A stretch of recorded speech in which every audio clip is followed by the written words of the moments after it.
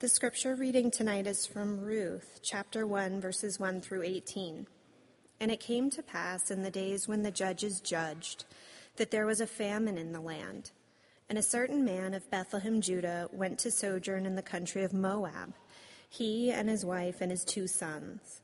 And the name of the man was Elimelech, and the name of his wife Naomi, and the name of his 2 sons, Mahlon and Chilion, came into the country of Moab and continued there. And Elimelech, Naomi's husband, died, and she was left, and her 2 sons. And they took them wives of the women of Moab.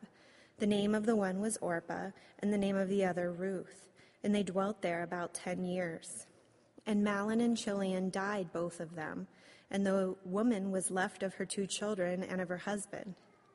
Then she arose with her daughters-in-law, that she might return from the country of Moab.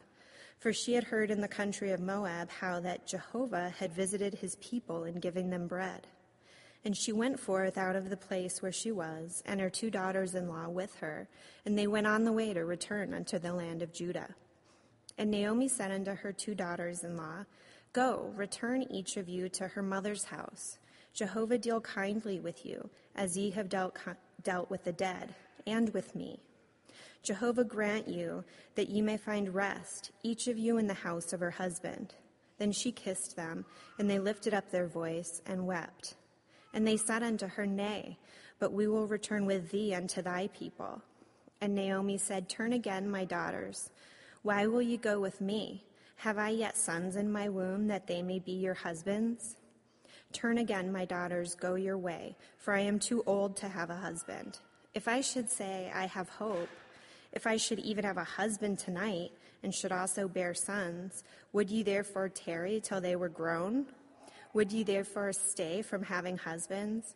Nay, my daughters, for it grieveth me much for your sakes, for the hand of Jehovah is gone forth against me. And they lifted up their voice and wept again. And Orpah kissed her mother-in-law, but Ruth clave unto her. And she said, Behold, thy sister-in-law is gone back unto her people, and unto her God. Return thou after thy sister-in-law. And Ruth said, Entreat me not to leave thee, and to return from following after thee. For whither thou goest I will go, and where thou lodgest I will lodge. Thy people shall be my people, and thy God my God. Where thou diest I will die, and there will I be buried. Jehovah do so to me, and more also, if aught but death part thee and me. And when she saw that she was steadfastly minded to go with her, she left off speaking unto her. The word of the Lord.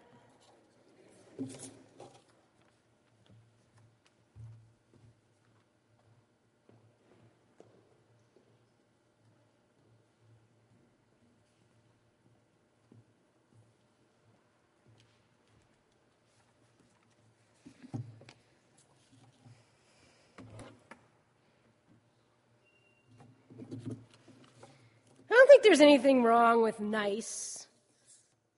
I prefer it to cold, harsh, dismissive, arrogant, and mean. But I think, as Minnesotans are particularly familiar with, nice often implies a sort of neutering, something bland and white and surfacey, and more often than not, something fake. I mean, I probably want my husband Jim to be nice to me, but I'm not even sure, because there's something about nice that seems so different than the depths of intimacy, where there are sharks and sunken ships, and of course, many treasures. Nice is obviously different than disturbing or disruptive. A nice day doesn't include a thunderstorm or lightning. I for sure prefer kind to mean, but I just might prefer difficult or dark even to nice.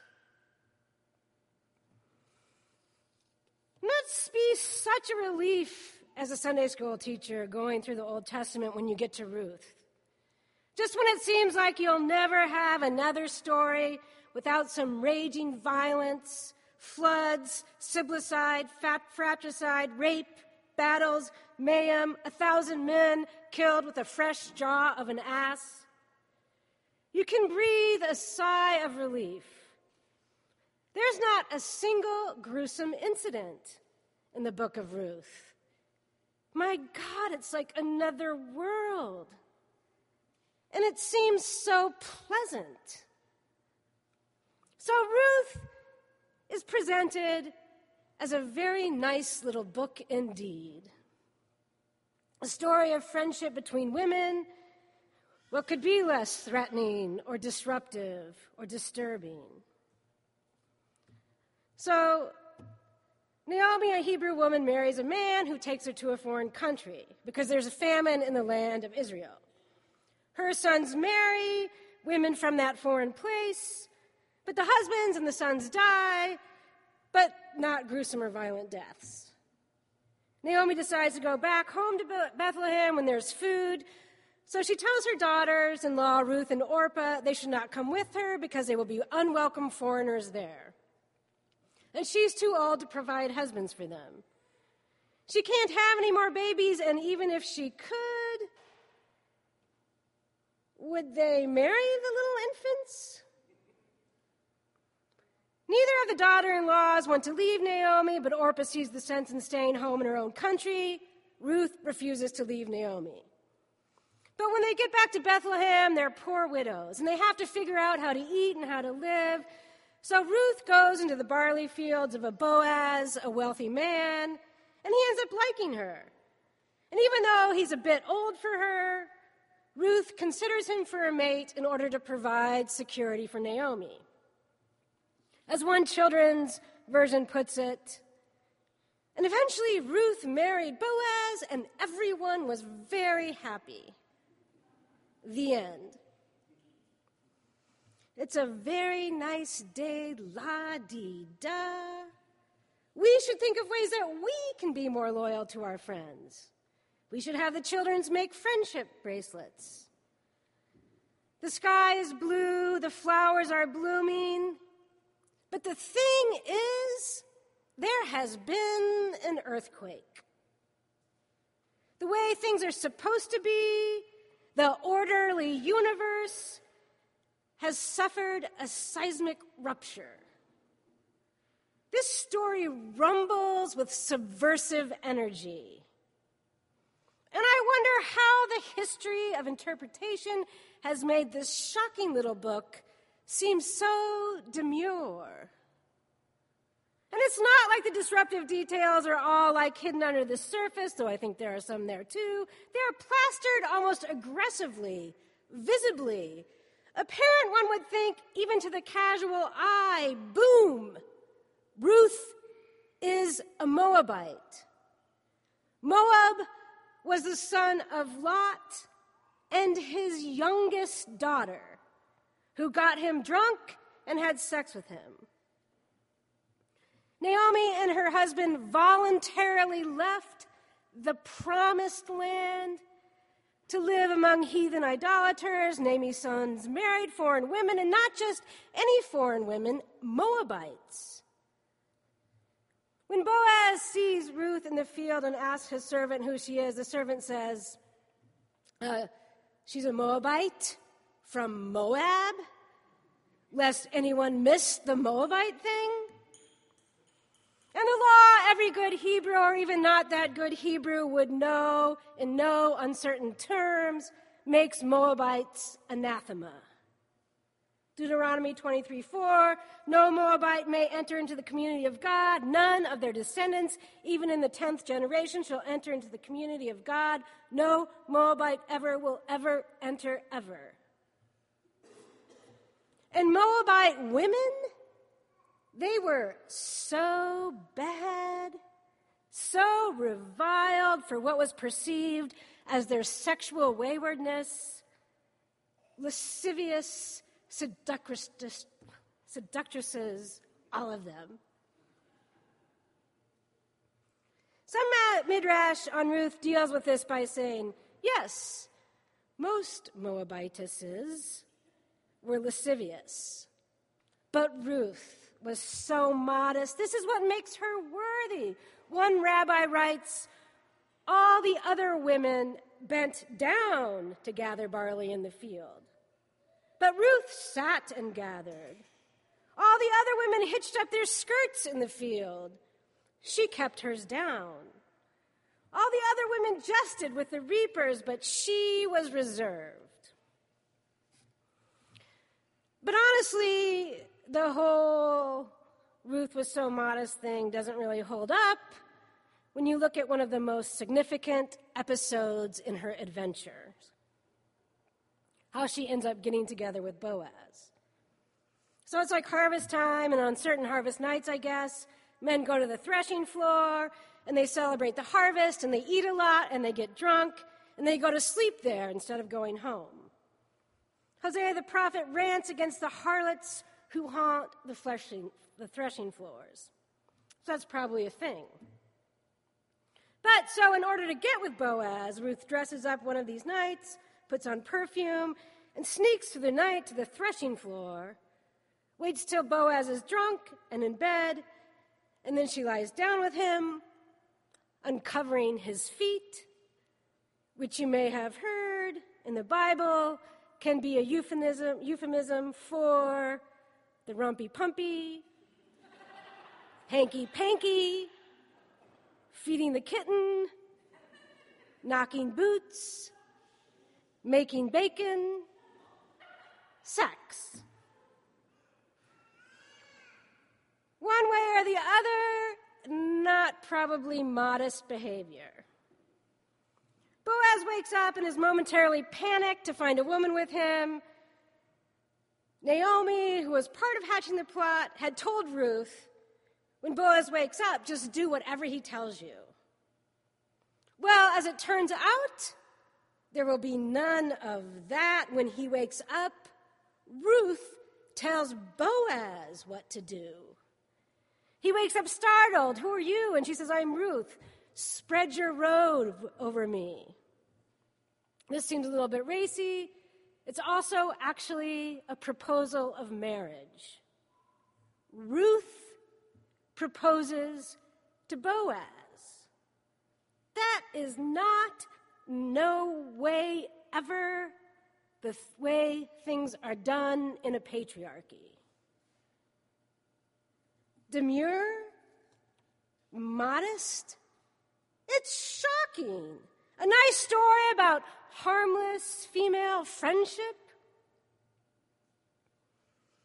Actually, there was a whole generation of scholars, much smarter than me, who saw Ruth as a recasting of certain incidents in the saga of the goddess Isis. No kidding. Because there are similarities, apparently. Or as a Hebrewized version of the Eleusinian mysteries, with Naomi and Ruth representing different aspects of Demeter, who was creator, preserver, also known as the barley mother. Or as a historicized version of the epic of the Canaanite goddess Anat, queen of heaven and mother of all gods. The Jerusalem temple was occupied for centuries by both God, as we know him from our tradition, and this goddess, variously known as Queen of Heaven, Asherah, or Mari. Artifacts surrounding the worship of some of these female goddesses are some of the oldest known to humankind. I mean, I don't know if these scholars are onto something, but it does seem to me that to portray the book of Ruth as nice might be to neuter it, spay it, make it bland and trite and surfacey. Before the rise of the world's major patriarchal religions, the creator was more often a creatress. This makes sense. No one ever saw a man giving birth. The Judeo-Christian scripture and tradition has very often and very thoroughly, in this name of monotheism, been very, very, very set against any traces of these ancient creatresses. I mean, I guess it's understandable. And maybe the intent was to point towards something beautiful and true, not actually to undermine women's standing in the world, make them subservient to men, not actually meant to prevent women from acting independently of men, from owning their own property, earning their own money. Didn't mean to deny women the natural rights of every other mammalian female, the right to choose her mate and to control the circumstances of her mating. Didn't mean really to suppress women legally, politically, economically, and psychologically so that patriarchal religion's gatekeepers would for hundreds of years and still in some places oppose women's education and still in some places refuse to ordain women in accordance with God's will. But whether there was any malevolent intention or not, whether it was just good men in service to a larger truth, our scripture is pretty thorough about excising any glimpse of the creatress. In our founding narratives, the man doesn't come from the woman against all biological probability. The woman comes from the man. And as it turns out, she is the primary transgressor in what would have otherwise been paradise. And throughout the history of the church, much is made of Eve's sin. In fact, the church fathers would claim that Eve's original sin was perpetuated through all generations by every woman through sexual conception and birth-giving. The church fathers' horror of female sexuality and their conviction that all women deserve punishment for the primordial crime that brought death and damnation to man has shaped the world. I mean, okay. So they really didn't like the ancient creatresses. Fine. But really? This is a little over the top, doesn't it seem? There are 2 books of the Bible named after women. There are 39 named after men. One of those books is Ruth, a woman who some have argued bears traces of the goddess. At any rate, she certainly exerts control over the circumstances of her mating and marriage. Maybe let's don't diminish it by casting Ruth as a nice little book about modesty and friendship. Ruth follows Naomi, and it is her loyalty to this woman that will bring her into the community of God. There is no question that Ruth unsettles the order that she joins. So should we all. She disturbs the established legal and socio-cultural laws. She crosses the lines. So should we all. The scholars who saw traces of the old goddess in Ruth theorized that the reason a Hebrew story would ever adapt some of these foreign myths was to create a mythological, an epic backdrop for the ancestry of David. Because, see, this is the freaking, crazy, beautiful, wild thing. No Moabite may enter into the community of God. None of their descendants, even into the 10th generation, shall enter into the community of God. No Moabite will ever enter ever. And yet, Ruth gives birth to David's grandfather, the line from which the Messiah will come. A Moabite woman gives birth to the fruit that will regenerate Israel, challenges the boundaries that define the people of God. If there had been, and of course there had been, some fantasies of some pure Israelite identity, Ruth changes that emphatically. She opens the gates meant to keep out difference and otherness. How is that not lightning? This is a basic challenge of faith. Transform the culture that permeates. Disrupt the dominant paradigm. So should we all. I don't think Ruth is nice, but I do believe the book is about kindness. It begins in the time when the judges judged. When the judges judged, the repetition of the word has a sort of pounding effect. In the time when the judges judged, there was a famine in the land. Of course there was. That's what happens in the time when the judges judge. When you live in that reality, you can't grow fruit in such a sparse and mean and ungenerous environment.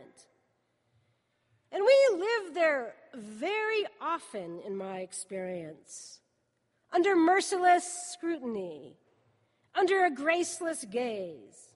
It's impossible to grow fruit or flowers there. There is always a famine in that land, the place without grace. People starve there without positive regard. It happens all the time. The time of the judges was not a good time for Israel. The people were unfaithful to each other and they were unfaithful to God. There was not a lot of love. In the midst of this scarcity comes Ruth, interrupting, right between the judges and the kings. She says, "Don't ask me to leave you, Naomi, for where you go, I will go. Where you lodge, I will lodge. Where you die, I will die, and there I will be buried." She commits herself so thoroughly to a life that will be intimately entangled. One rabbi said, "This scroll of Ruth tells us nothing of purity or impurity or prohibition or permission. For what purpose was it written? To teach us how great is the need for loving kindness." Hesed in the Hebrew is often translated as love. But the core meaning of the word resists translation. It's the instinct to nurture the vulnerable other. It's mercy, it's loyalty, it's passionate commitment. It is what God feels for God's people. Ruth is a story about loving kindness, but not as some abstract principle, something that you can never really grasp, like the love of God so often seems to become. But love that is direct, love that is intimate, love that is physically experienced. Where you go, I will go wherever you go. Death, buried under the dirt. Some people think that if the Creatus hadn't been so suppressed, the world might be less violent and less alienated. I don't know. I doubt it. But I do like Ruth. So beautifully subversive.